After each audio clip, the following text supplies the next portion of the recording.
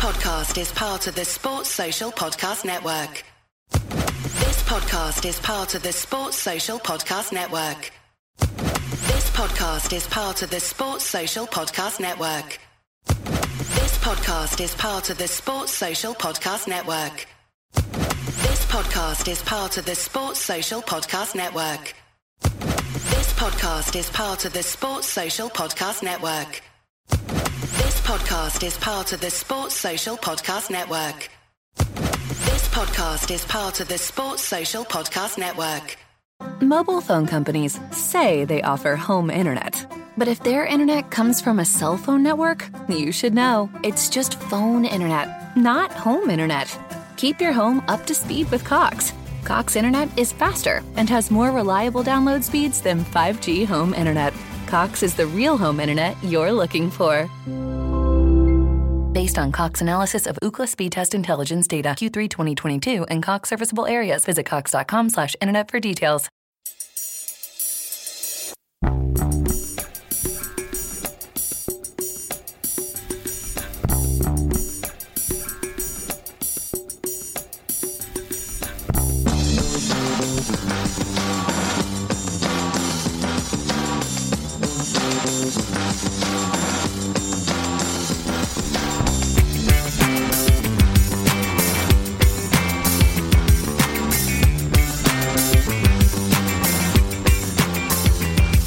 Good afternoon and welcome to a Celtic State of Mind. My name is Brian Degnan and today I'm joined by James McKenzie and we're going to talk about all things Celtic. Now, the eagle-eyed amongst you will notice that there's actually only two of us here instead of three. As always with pre-season, we've got a couple of call-offs, couple of late knocks, so it'll just be me and young James today. So before we start to talk about all things Celtic and of course James's new haircut, James, first of all, pal, how are you today? Yeah, I'm doing good. I'm a bit shattered from my night shift last night, but we're doing all right. And I'm sure the commentators will be happy that there's only two folk talking rubbish instead of three. That's right. There's only two folk to take aim at, so that's either double the abuse or double the compliments. We'll find out soon enough. In terms of comments, get your comments in the chat. I'll try and get up as many as possible. So we can, any questions you've got, any comments you've got, any thoughts, we'll sort of try and get up and we can discuss. First of all, one of our regulars, Paddy. Afternoon, Brian James. Paddy, absolute pleasure, pal, as always. James, first of all, the tagline. EDOUARD MICHUT, or EDOUARD MICHUT, or some form of that, is on Ange's radar. He's been linked from various sources. We moved from PSG to Celtic. How do you feel about that news today? It's been a week or so since we've had any good transfer news. So, what's your take so far, James? Yeah, there's been a bit of a sort of stagnation in the rumours since Jota signed, but with the Jordan Larson rumours, things have sort of started to pick up again. On Michu, one positive is it could potentially see the return of the "I want to be EDOUARD" chant, which is always a positive because that blasting around Celtic Park was always a brilliant sight. But it seems like a promising player. He just can't get the minutes at a team that's absolutely loaded with talented players. Like Jorginho Wijnaldum can't get a game there, so that speaks to the levels of quality in their midfield. And much like Bernabé's a young, promising French midfielder, that hits sort of all the taglines that you'd be looking for to get you excited about a signing, especially considering how many good French players there are these days. You've just got to look at the players that get left out of the French squad. You could build a squad out of that and it would probably still be top 10 in the world.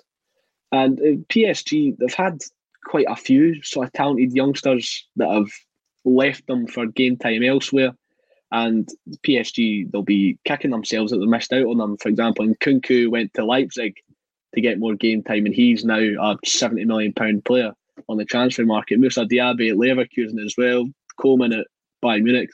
There's lots of players that have left PSG for greener pastures and everything's turned out well, so hopefully we can maybe secure one here as well. Fingers crossed. As I say, the last time we signed a French Eddie from PSV, it's fair to say he was pretty successful. The type of player he is, he's been compared, certainly of the highlights we've seen, to a young Verratti.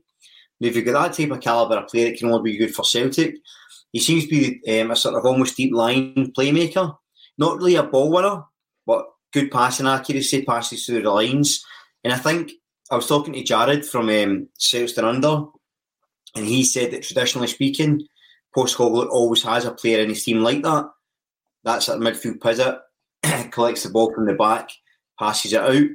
Do you think this is then he's going to come in as a starter and McGregor's going to push up? Or do you think there could be an alteration to that formation in midfield? Because it doesn't seem like a traditional number 6 in the mode of what we were maybe expecting to come in. It's a very tricky question because we've got so many quality players in the midfield. That, like, Cal McGregor is undroppable, basically. But we all know that with the amount of minutes that Cal McGregor's played season after season after season, maybe easing some of his game time with a young player to develop as well could be a really positive thing for Celtic. Paul comes in here to say, let's be honest, if he was a young Verratti, PSG wouldn't be selling him for $2 million. Paul, that's a decent point, but what you need to consider is his age. He's only 19. He may be in the last year of his contract.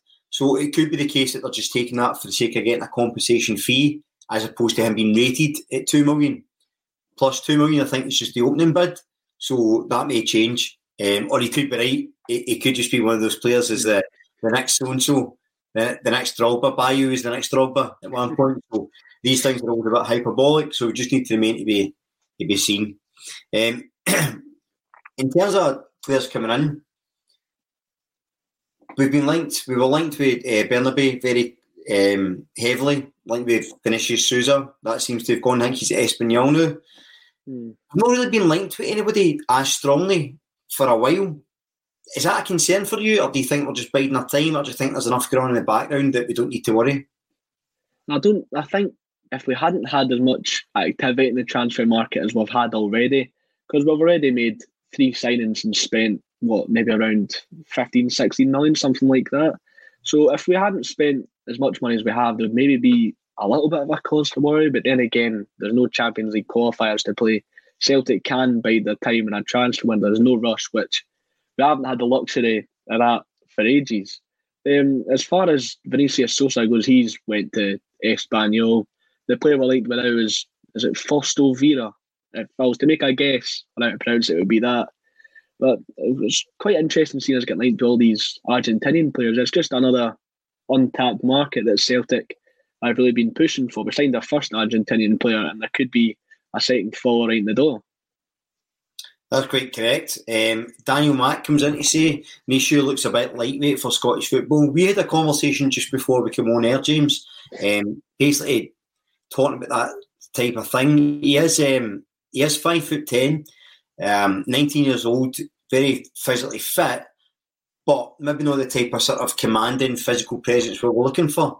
Do you think that would then mean that he would maybe push forward a bit and we'd still be looking for someone who's got that sort of that traditional Victor Wanyama type physical presence in the middle of the park? Or do you think there's less of a focus on that with this team? Because last season it was one of those sort of accusations that were levelled a lot, is that we were very lightweight. But because we passed teams off the park a lot of the time and sort of dominated, I don't think it was quite as much of a factor as we expect. However, I would think getting into the Champions League, no matter how good you are technically, you still need that sort of elite athlete level physical player. Would that be a concern for you that we're maybe no targeting players of that physicality? Or again, do you think that's something that's still to come?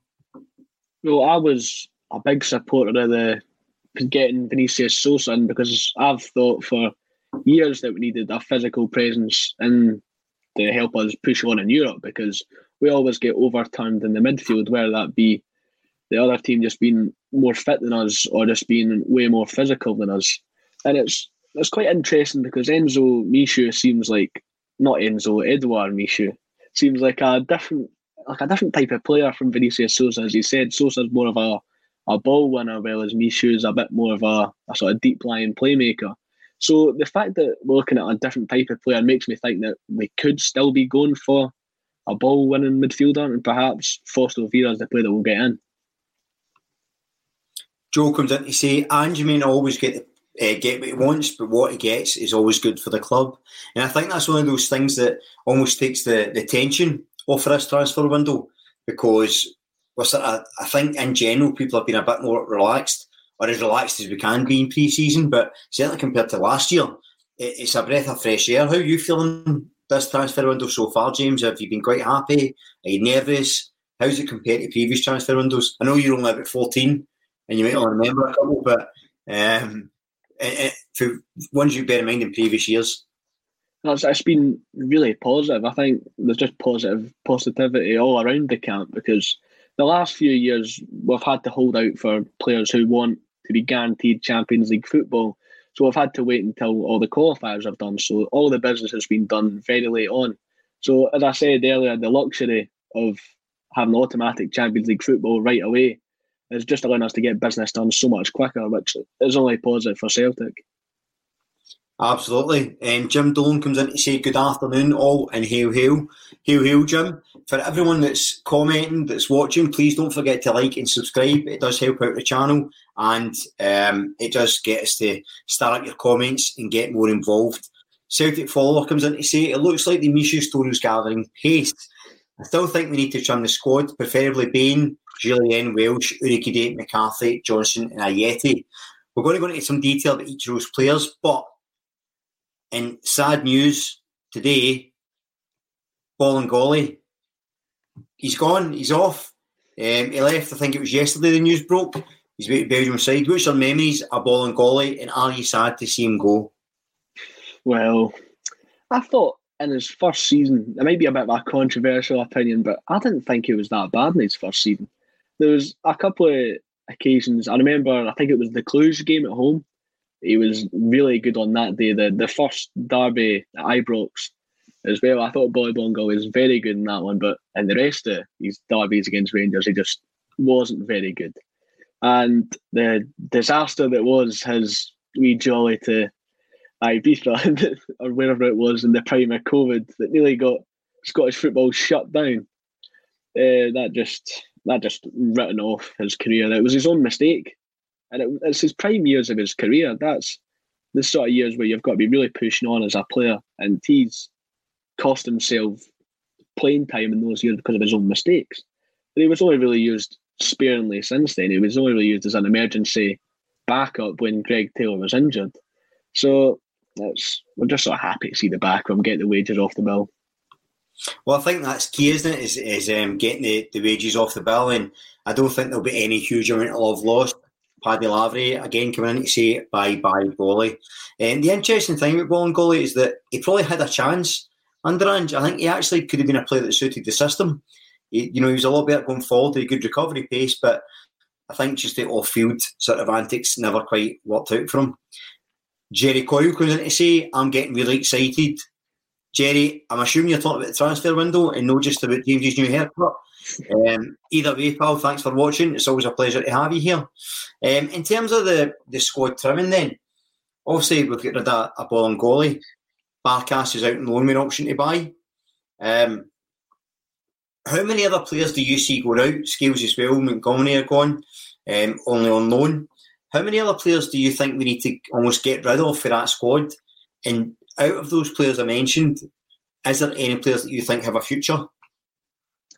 Well, we know how I feel about Christopher Jullien, and I still think he's got a part to play. I really don't want to see him leave. But as far as the other players that you would think that Celtic would be looking to sell, I think Mikey Johnson and Ayeti could be shown the exit door. That's if we can find a suitor for Ayeti, because his wages are apparently very, very high. And if you could take into account the fee they paid for him, you could believe that very easily. So we were able to get suitors for Barkas though, and he was on very high wages. So if we can do that, God knows how well we must be advertising these players to these clubs, because why are they signing these players? I just don't get it. But hopefully we can get Ayeti's wages off the bill. Yeah, I think as well, it's not just the higher earners. I think it's some of the maybe sort of mid to low earners at the club. But that adds up.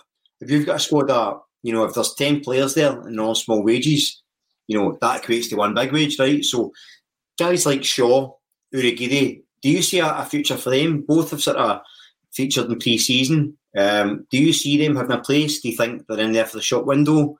What's your take on those two?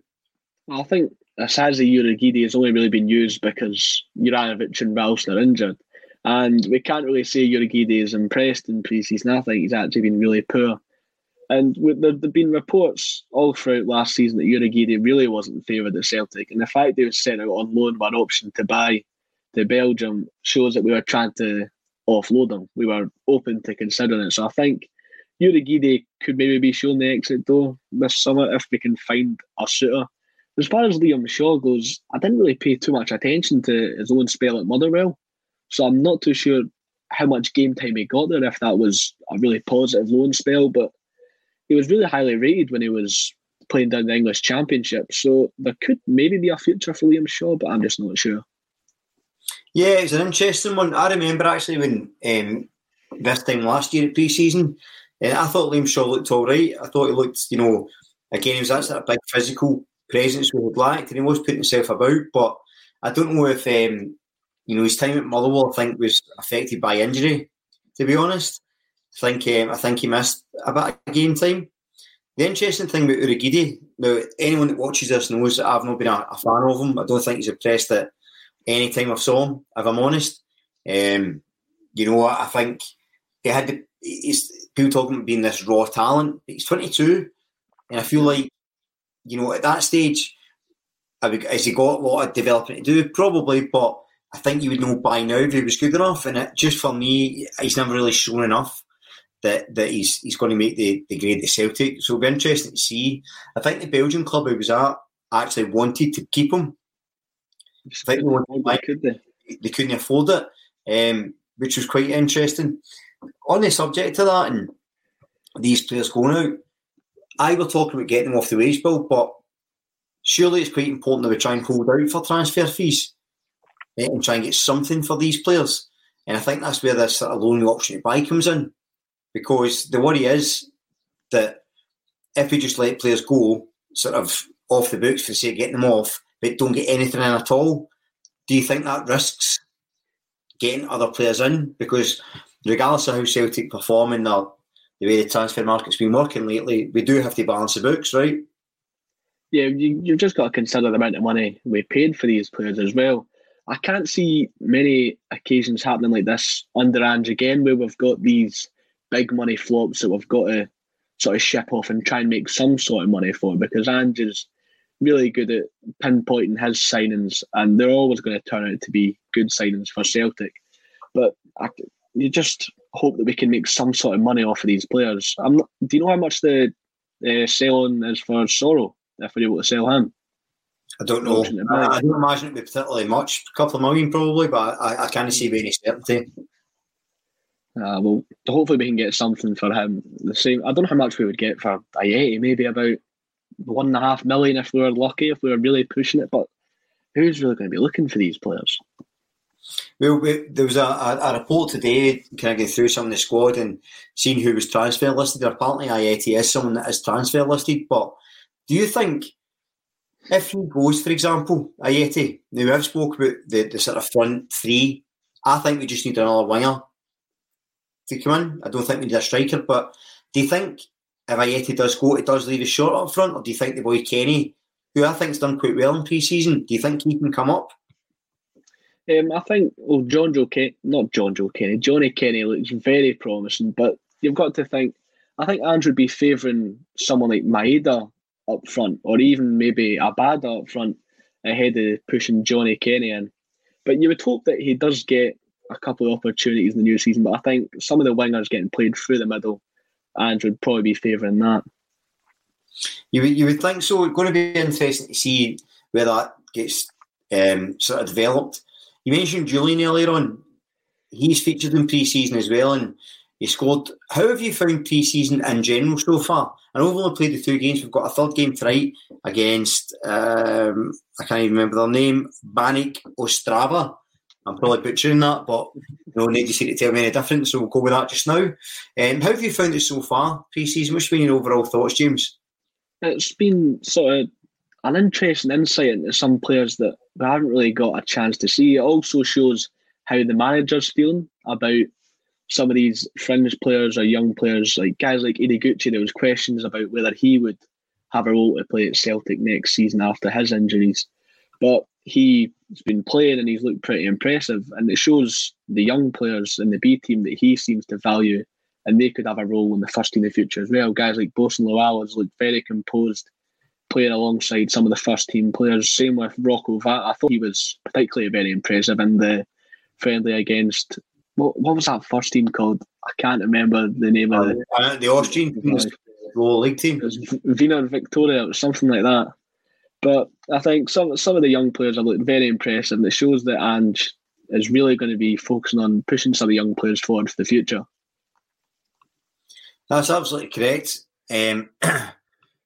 Simon Thomas comes in to say, need to play Kenny and Lowell against better opposition to assess their potential to play in the first team. I think that's absolutely right. And I think that with Lowell, he is one of the players that I said last season at B team level, I thought stood out. He, for me, was he looked like a first team player that had been dropped into the B squad. And I think he sort of looked quite comfortable. I think obviously he wasn't really challenged in the first game, challenged a bit more against Rapid Vienna. So it'll be interesting to see. Do you expect him to start tonight?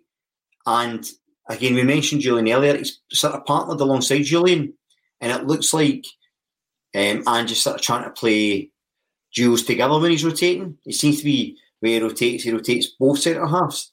Do you think then maybe a couple of league games, Julian and Law could actually start for the sake of resting guys like CCV and Welsh? I mean, depending on who the opposition is and depending on where we are in league, because every game for Celtic in the season is must win. So you can't afford to make too much rotation where it has a negative effect on the team in the end. But as far as the Banica Strava game goes, I would like to see a mixture of first team players and young players, because then you can really see how these players would fit in amongst these sort of starting players. So if you're just putting out a lineup of young players, you're not really getting a proper feel as to how they would bed into the first team. So a good mix of the two would work well for me. Who's been your sort of key standout so far in pre-season? Not just young players, just generally about the squad. What's been the sort of most pleasing aspects? And have you saw any differences in the players from last season? Well, there was a lot of people who weren't really seeing David Turnbull as a starter, but I thought he was very impressive against Rapid Vienna. I thought David Turnbull was brilliant. I thought Rio Hatate was really good in the first friendly as well, but you've got to consider the quality of the opposition when you're taking that game into account. I thought Kyogo looked really sharp in the Rapid Vienna game as well. I think Kyogo is the best player in the country, in my opinion. And Georgios Giacomakis will be looking to compete for that place with Kyogo. And that's only going to have a positive effect for Celtic, because when you're having those two top quality players competing for a place in the national team, first of all, and second of all, pushing themselves to get better at Celtic, it's only going to pay dividends for Celtic. When you speak about players looking to compete for the national team, a player that I think is worth talking about as well is Matt O'Reilly. He's a player that so many people admire for so many different reasons, right? It's sort of all definitions of the word. He, I think, is someone who's going to be absolutely essential for us this season. I think he's got all the sort of ingredients of a top player. You know, he plays that sort of clever ball. We talked about physicality earlier on. I think he's like 6'2". So he is a big guy. He's quite strong defensively at winning the ball back as well. I think that's a part he's getting a wee bit underrated. Who do you see partnering him in this midfield? Because it feels to me like Turnbull's fighting with him for that position. I feel like they play that similar sort of 10. I feel like Hatate are box to box. Is McGregor going to be box to box as well? And then a new number 6? Or do you think it's Turnbull could actually partner O'Reilly? Or how do you see that working out? And do you even see it in the same sort of 3 partners all the time, just rotated? I think if you look back to last season, when we played Turnbull and Rogic together in the midfield, it didn't really seem to work. And Turnbull, Rogic and O'Reilly are sort of similar players. They fit a similar mould. So I think if you tried to play Turnbull and O'Reilly together, it would just be the same sort of effect as Turnbull and Rogic. It wouldn't really work. I think it would be McGregor in front of the defence, because we know how good he is in that position. And then you would have Hatate and either O'Reilly or Turnbull. And I can go back to my point I made about Kyogo and Giacomakis with Turnbull and O'Reilly here. 2 players looking to push for the first team. O'Reilly looking to push for a spot in the Denmark squad for the World Cup, and it's only going to make the both of them better, and it's only going to pay dividends for Celtic. Yeah, I think so. One of the guys that's come up in the comments a lot is this man, Ideguchi. Jordan comes in to say, keen to see Ideguchi, always thought he had it. I was under the impression he was a number 6. Ideguchi, I thought he was this kind of all-round midfielder, but in pre-season so far, I think I'm right in saying he's been played as that sort of attacking midfielder. Do you see him fitting into that role? Do you think he's cover for Hatate, say? Is that sort of number 8 sort of ball energy? Or do you think he will, in fact, play, say, behind McGregor in the sort of pecking order?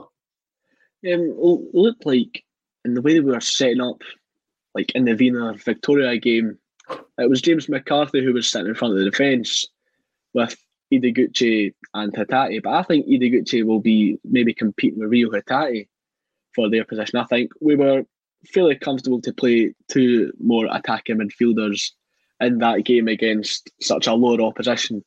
But I think Ideguchi will really be competing with Hatate for that position if you just consider those friendlies, and then we'll be looking to bring in a new midfielder to compete with McGregor.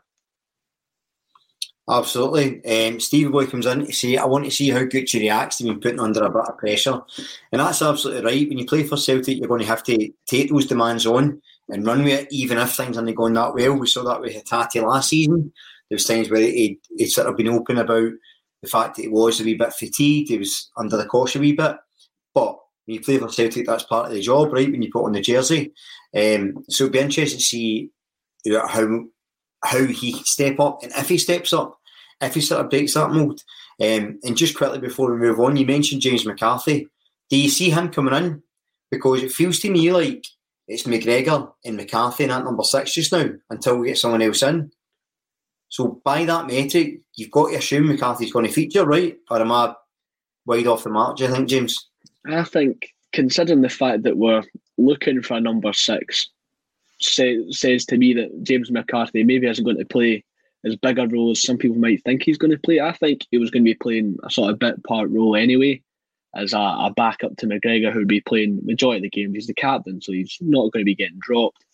So McCarthy, he would sort of be playing the same role he was last season, just coming off the bench where we need a bit of composure and to shore up the defence and sort of just keep the heads when we're trying to see a game out. McCarthy will be playing that sort of role. I think, especially in some of the European games, I think McCarthy can really help see out games in that. He is sort of one of those players that comes in. I just wonder if as Liverpool comes in to say here, Ange will make sure that anyone who's surplus to requirements will be out the door. And I wonder how that works with McCarthy. If we do sign someone, do you think he's there? I mean, based on his sort of contract length and I suppose wages, is he someone you would look to offload and get a replacement in, or do you think it's worth keeping him just in the background, and will he be satisfied with that?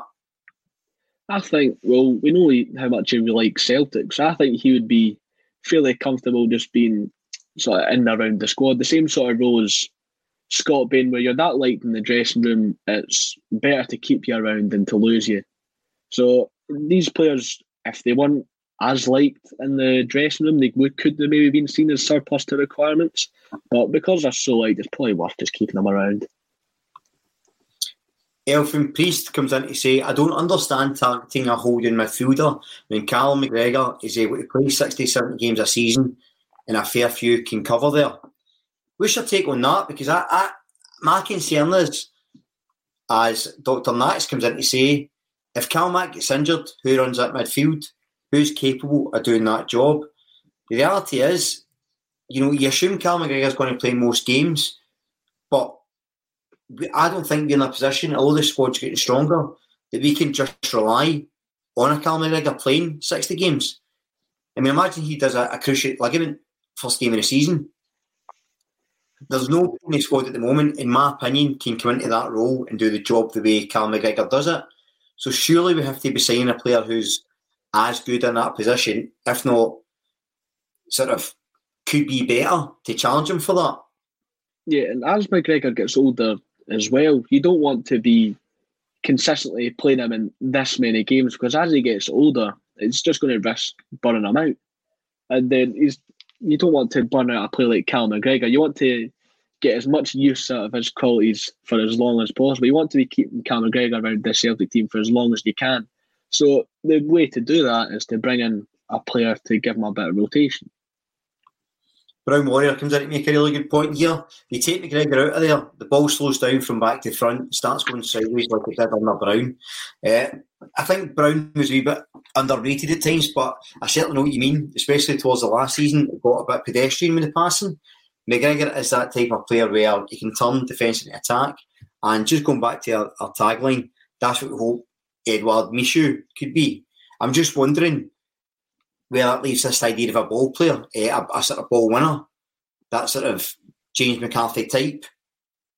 If he was doing, there's probably room in the squad for both. But as we've sort of both said there, I don't think you can really sort of just rely on one. And that's the same for guys like Turnbull, O'Reilly, Hatate, Kyogo. But we saw last season, although it was a very successful season, when the squad was ravaged with injury or low in numbers, we did struggle. So I still think there's a bit of work to be done in the transfer window. Just one more thing on transfers before we go on. Dr. Nats comes back in. This is why Moy, as a free transfer, could be a good bit of business. What's your take on that? Because I know he was a player linked with us initially when Ange first got the job. I think it's because of their past relationship, being Australian. What do you think of that? Do you think that would be someone who would bring in at 31 years old? Or is that too much like a McCarthy? Do you think they're going in a different direction? Well, whereabouts was he playing? Was it in the sort of Middle East, playing sort of in Asia? China, I think. China, he was playing China. So I think if we were to get Anne Moy, I remember when he was playing for Huddersfield, I thought he was absolutely brilliant when he was at Huddersfield. Even at Brighton, I thought he was a good player as well. Mobile phone companies say they offer home internet. But if their internet comes from a cell phone network, you should know. It's just phone internet, not home internet. Keep your home up to speed with Cox. Cox internet is faster and has more reliable download speeds than 5G home internet. Cox is the real home internet you're looking for. Based on Cox analysis of Ookla speed test intelligence data Q3 2022 and Cox serviceable areas, visit cox.com/internet for details.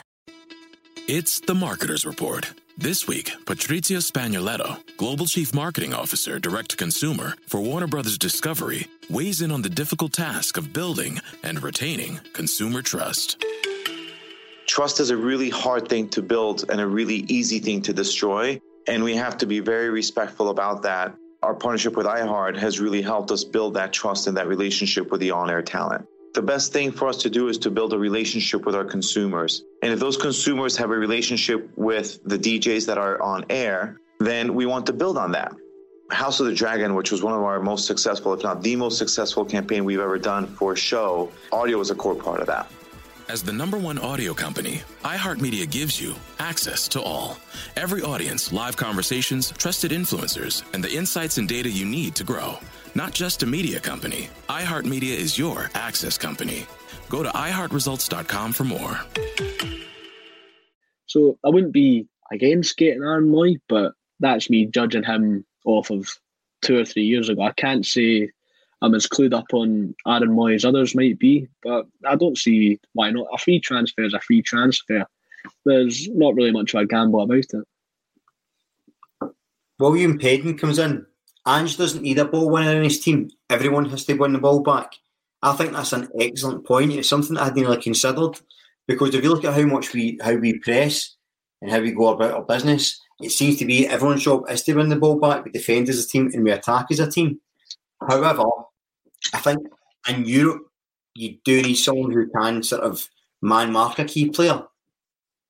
Or because the danger is, if everyone's attacking and everyone's pressing against these high-quality opposition, they're composed enough to get the ball past and just knock that pass out to one of the opposing players, and you're opened up.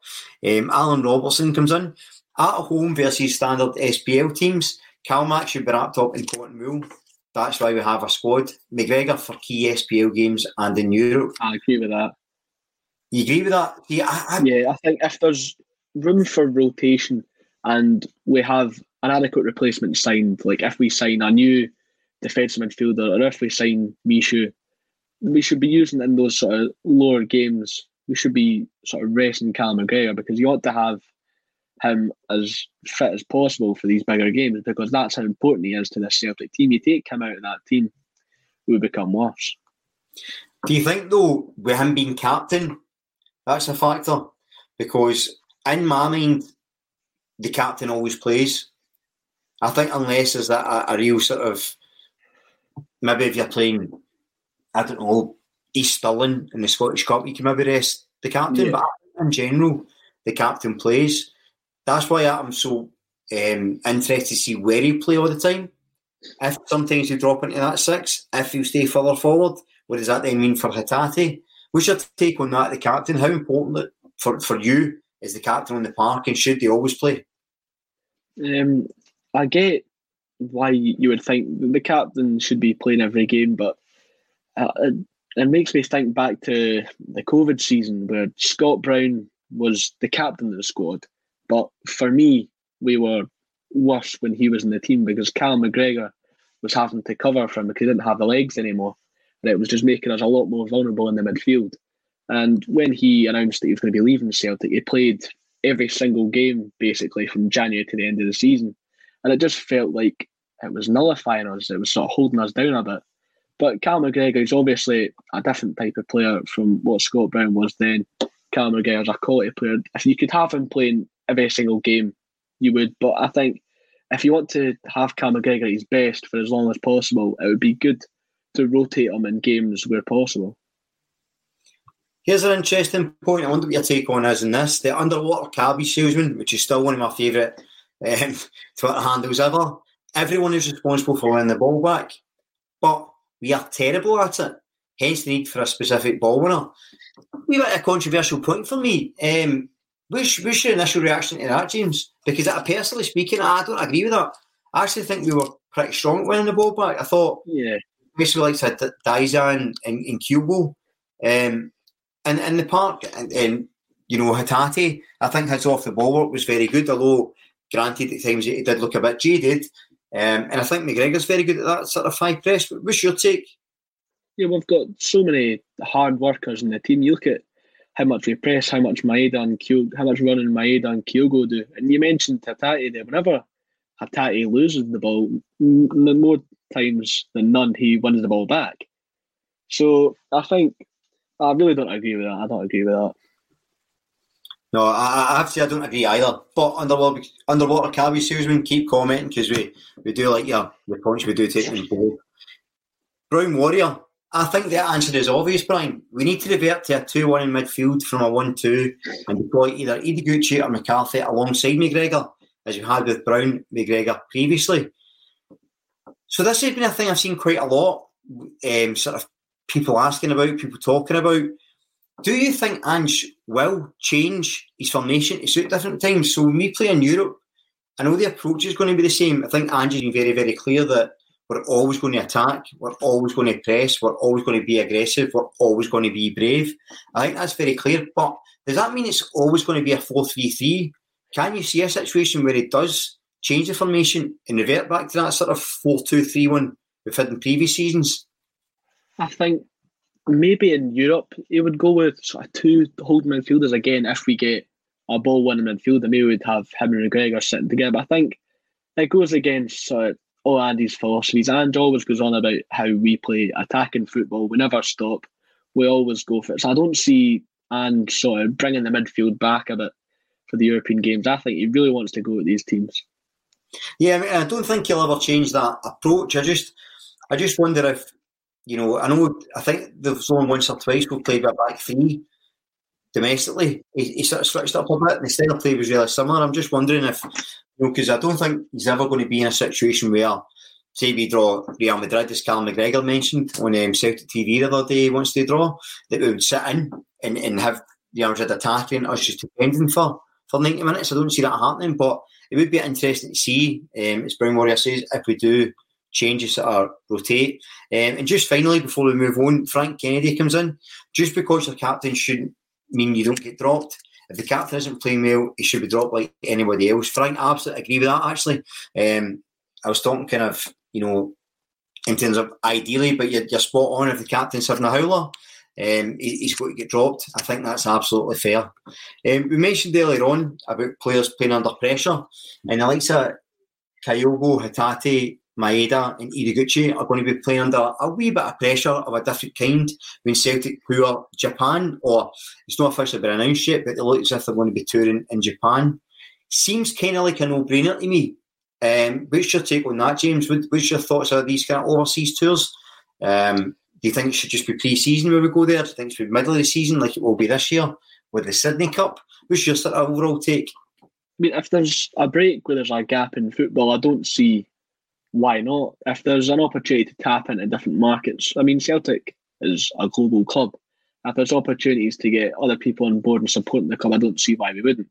You've just got to look at Spurs. They've seen great success with Son Heung-min over in the South Korean market, and you've just got to look at even Celtic in the Australian market. We're going for the Sydney Super Cup and just doing interviews with Australian media sort of every other month. So we're really big over in Australia now with Ange's appointment. And with these Japanese players, you just got to look at Kyogo and Maeda. When they went back over, they got big receptions at their respective clubs. I don't know if you've seen the photo of Maeda holding up the Celtic jersey in front of all the Yokohama Marinos fans. It was a really good photo. So it's good to tap into these different markets and to get these different sort of fans on our side. Yeah, and I think for Celtic, I know the Sydney Cup was a bit controversial because we'd invited an unruly element initially, but now we've got Everton coming in their place, which I think should be pretty fun to go over. It does seem like Celtic need to sort of diversify their income wherever possible. Do you think we're doing that enough, James? Do you think we're dipping into these different markets enough? Like Japan, like Australia, should we be doing more to sort of try and capture that audience, or do you think we just need to let that sort of things take care of itself and concentrate on the football?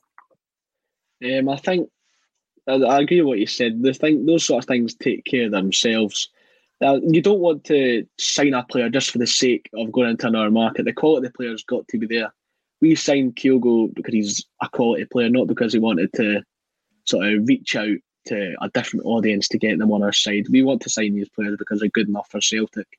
And these sort of things come as a bonus, and we're getting financial bonuses now by being able to go over and visit these places. Absolutely spot on. So, pre-season game again tonight. Looking ahead to Banik Ostrava, but just before we look ahead, let's look back on Rapid Vieira and just some of your thoughts, James, on that. One of the big talking points was the sort of the glaring mistake at the back. So set with the argument, was it CCV's fault for a slack back pass, or was it Joe Hart's? I think it was Carter Vickers' fault. There really wasn't a good pass. But then again, I don't think you can look too much into these things. It is just pre-season. The players haven't played together in nearly 2 months. So rustiness can be expected. If there's any time to be making mistakes, you would rather they make the mistakes now than in the Champions League in a few months. Yeah, absolutely. It's one of those situations where if you're going to do things wrong or do things crazy or try something different, you do it in pre-season. It's something that was levelled at us a little bit last season, though. For as good as Hart has been, and we've sort of waxed lyrical about him on this show, and I think he has been excellent. There were times where your heart and mouth stuff, pardon the pun, last season, the ball at his feet. Do you think that's something that is going to punish us in the Champions League? Because, yeah, you can get away with being a bit slack or a bit, nervy, because you're usually pretty confident the defence can sweep that up. But against a sort of swarming Bayern Munich attack, can we afford to take those sort of chances? Or is it the case that we stick to our principles and just keep on going and hope that it doesn't quite work? Yeah, we just need to stick to the game plan, stick to Postecoglou's philosophy. I think whenever these sort of Joe Hart mistakes or brain farts have happened, it's always sort of been really early on in the season. Like last season, the mistakes came against sort of AZ Alkmaar is the one that stands out to me, and that was right at the beginning of the Postecoglou tenure when we still had Stephen Welsh as starting centre back, and Carl Starfelt was still a bomb scare at this point.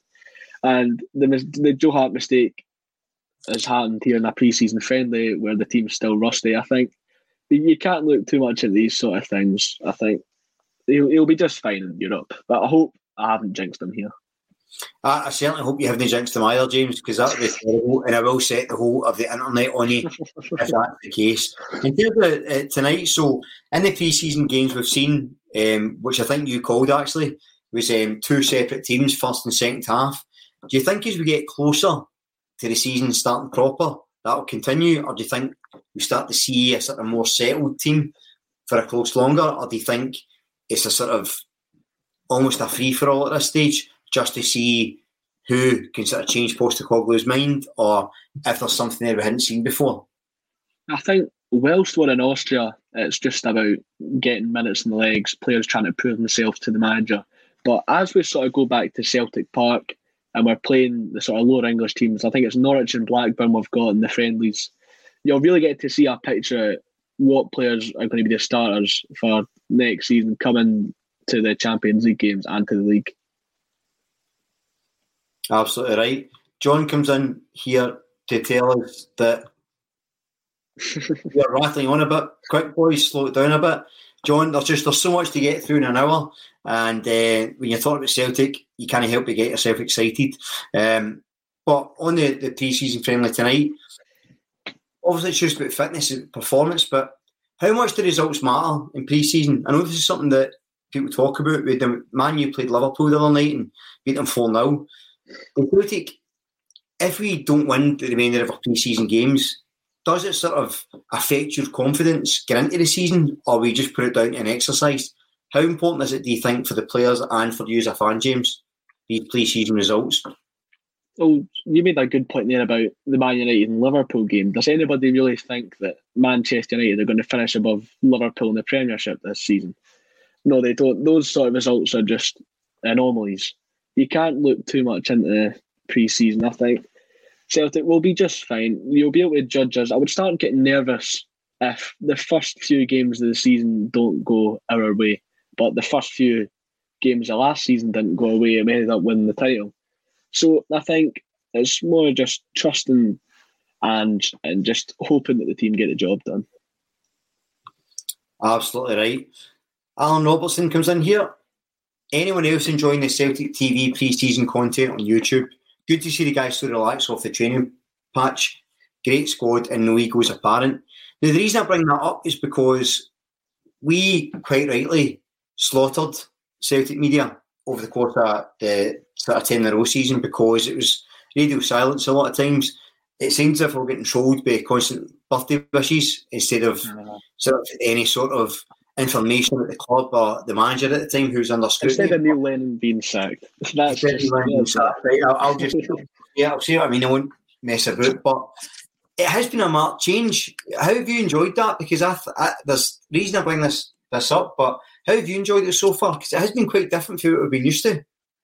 Well, I think it's all down to the new guy, Ryan, that seems to be running things. I'm not sure how you pronounce his second name, but the new guy, Ryan, it's new content, it's new sort of content, but it gives you a lot more insight into the Celtic players. There's a lot more footage of how the players interact, sort of behind the scenes, what the social groups are like. And they had a sort of a 15-minute interview with Ralston and Greg Taylor, which was basically just a laugh and a joke about. And it gives the fans a lot of content and their sort of Celtic fill while the season's on a break. So it's just giving the fans just their Celtic fill while there's nothing going on.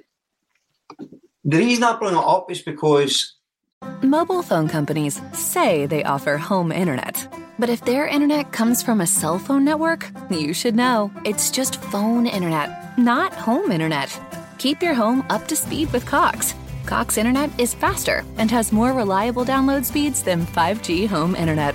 Cox is the real home internet you're looking for.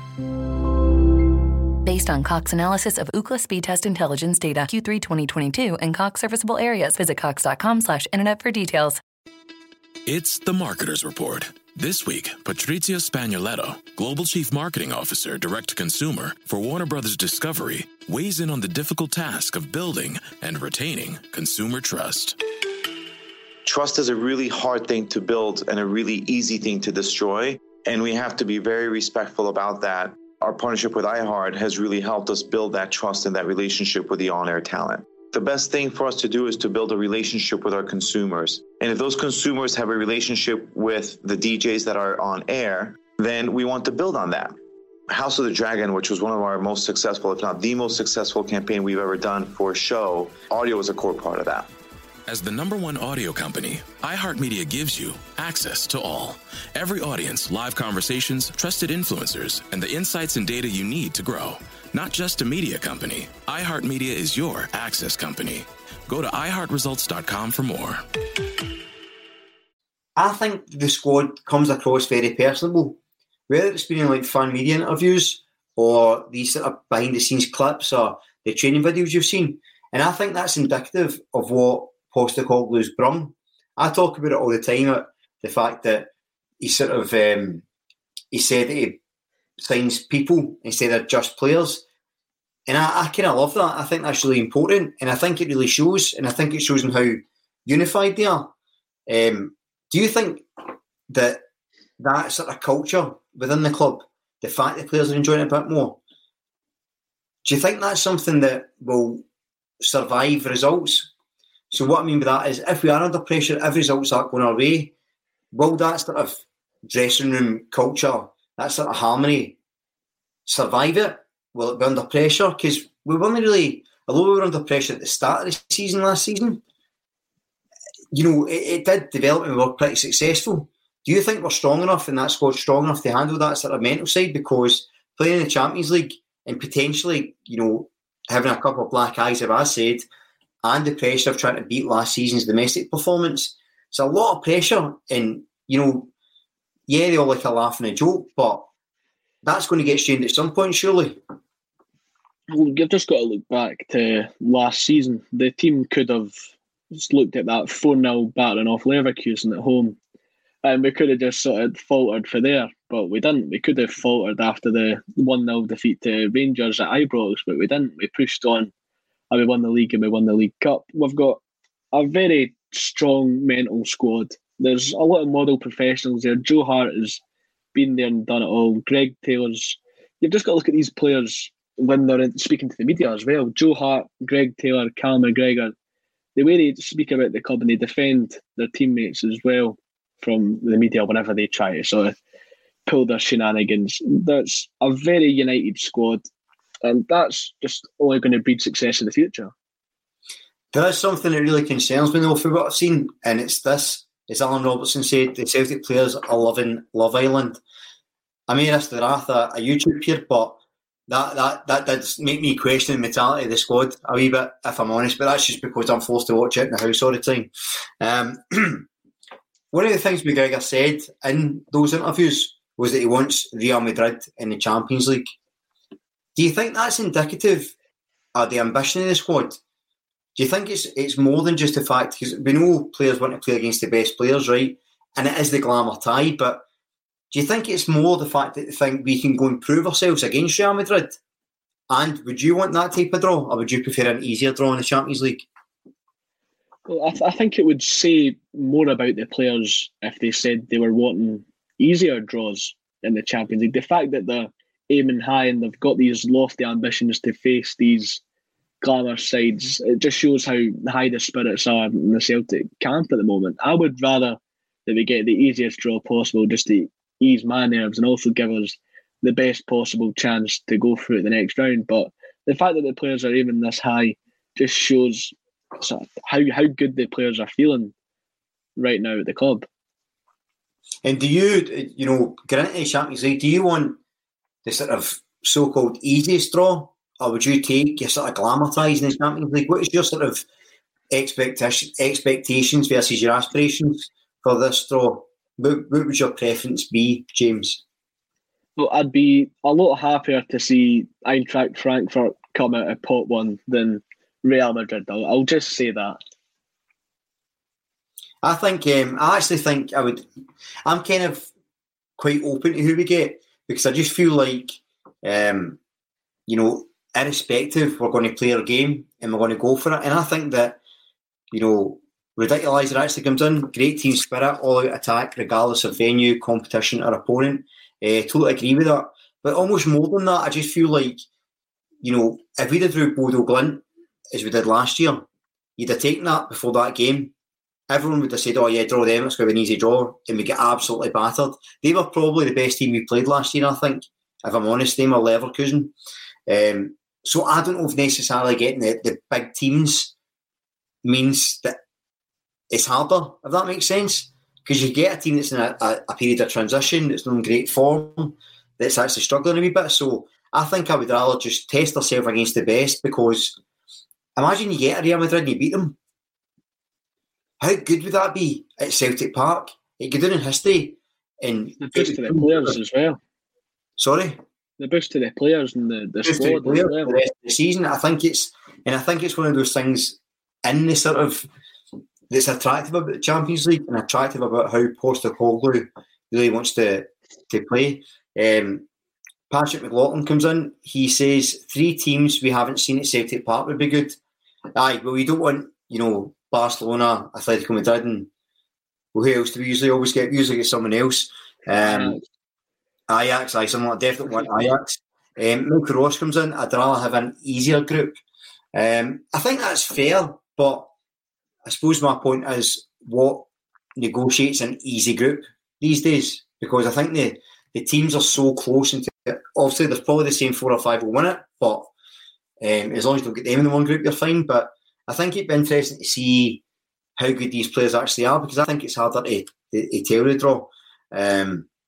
But yeah, I think everyone's sort of agreeing in the comments that would like to draw Frankfurt. I think that would be fairly comfortable. And I just want the easiest team as possible. Sorry? I just want the easiest team as possible, because I know that there's going to be people that will ask for the big teams, will get the big teams, and then we'll get absolutely hammered off the big teams, and then we'll be complaining about where we are in Europe again. So I would just rather get the easiest team as possible so that we can make as good a push as we possibly can. Because I would rather we went far in Europe than getting maybe a surprise result against a team in the group stage. And I would rather we made it out of the group than sort of a surprise result in the group stages.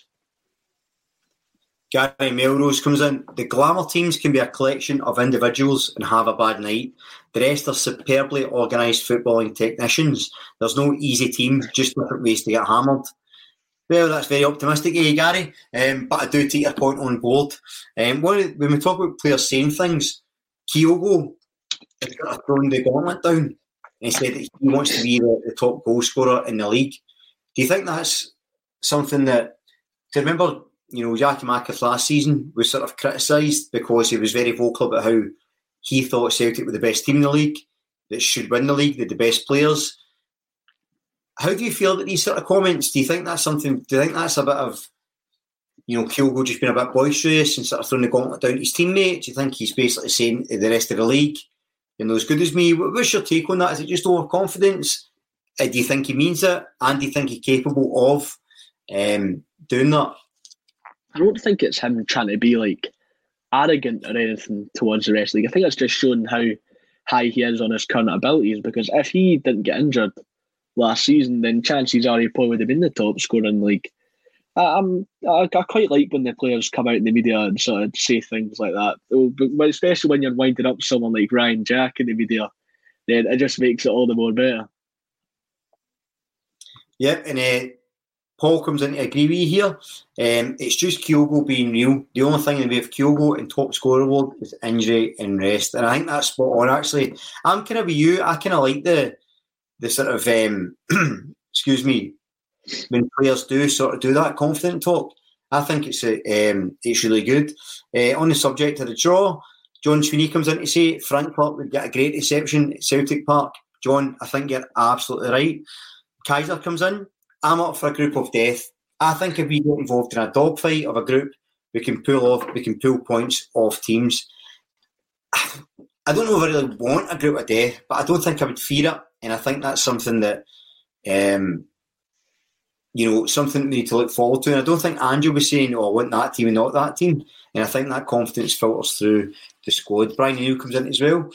I'd like one real glamour side and 2 beatable teams. But I'd like 4 beatable teams. It just depends on what we're going to get. one of the things with the squad is talking about guys like Kyogo is the confidence and get into that. How confident are you in the players improving? Because I think, one of the things, Kyogo was excellent last season, we all know that, but he didn't really have a pre-season. He kind of came in late and was thrown in straight into the deep end. You can say the same for Hatate, O'Reilly, Maeda, Jota, Starfield, certainly to an extent. How big an improvement do you see in those players, and how important do you think it is? Even more so, or is it just as important as new signings coming in?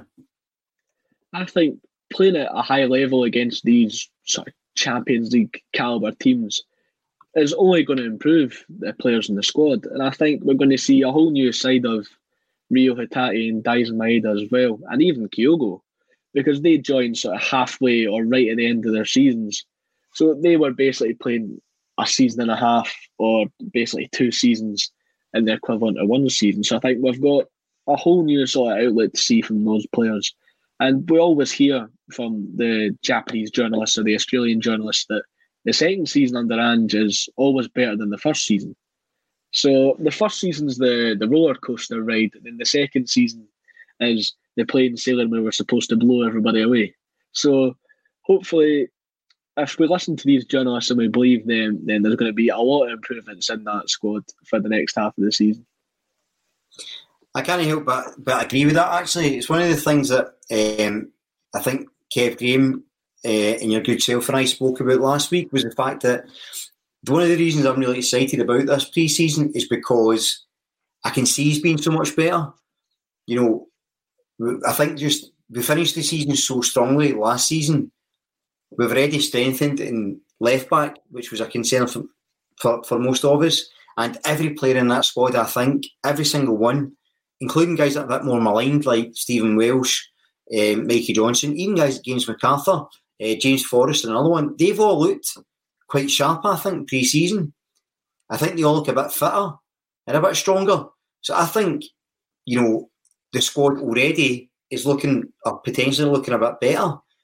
If we didn't sign anyone else, just if we don't sign any other players, would you still be confident of winning the league as is?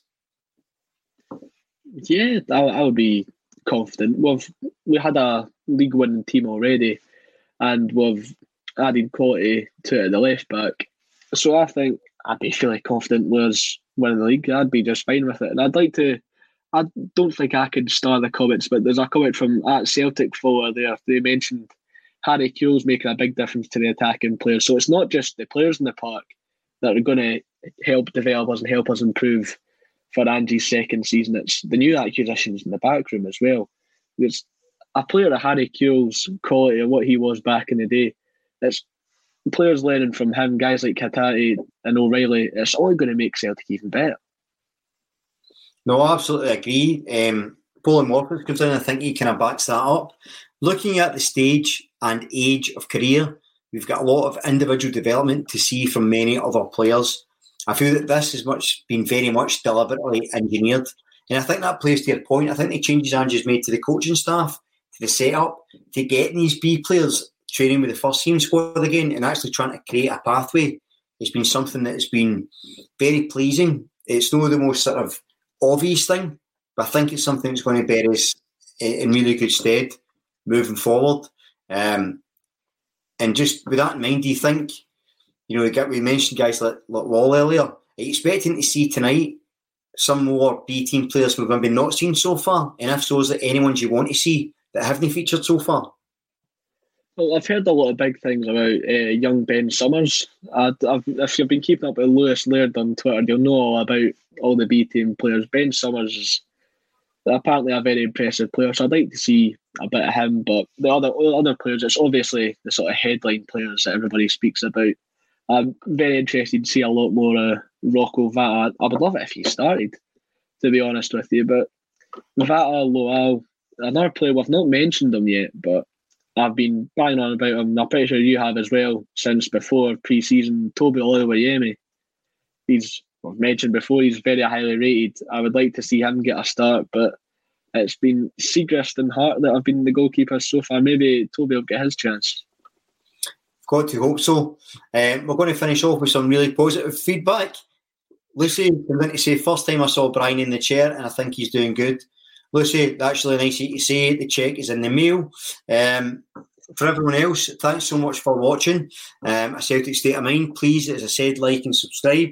We will be back next week with our normal three faces, and we've got bulletins every day of the week moving forward.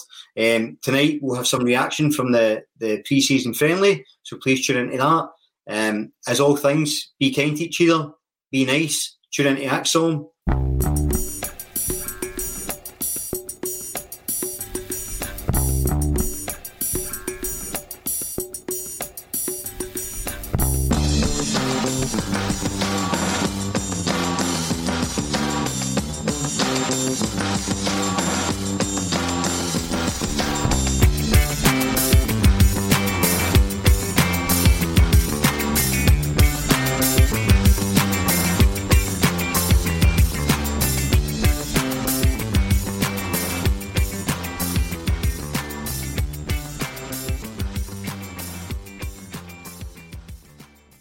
Mobile phone companies say they offer home internet.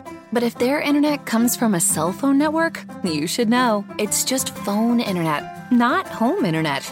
Keep your home up to speed with Cox. Cox internet is faster and has more reliable download speeds than 5G home internet. Cox is the real home internet you're looking for.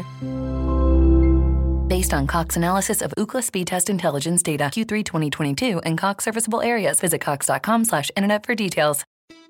It's the Marketer's Report. This week, Patrizia Spagnoletto, Global Chief Marketing Officer, Direct-to-Consumer for Warner Brothers Discovery, weighs in on the difficult task of building and retaining consumer trust. Trust is a really hard thing to build and a really easy thing to destroy, and we have to be very respectful about that. Our partnership with iHeart has really helped us build that trust and that relationship with the on-air talent. The best thing for us to do is to build a relationship with our consumers. And if those consumers have a relationship with the DJs that are on air, then we want to build on that. House of the Dragon, which was one of our most successful, if not the most successful campaign we've ever done for a show, audio was a core part of that. As the #1 audio company, iHeartMedia gives you access to all. Every audience, live conversations, trusted influencers, and the insights and data you need to grow. Not just a media company, iHeartMedia is your access company. Go to iHeartResults.com for more. Sports Social Podcast Network. Sports Social Podcast Network. Sports Social Podcast Network. Sports Social Podcast Network. Sports Social Podcast Network. Sports Social Podcast Network. Sports Social Podcast Network. Sports Social Podcast Network.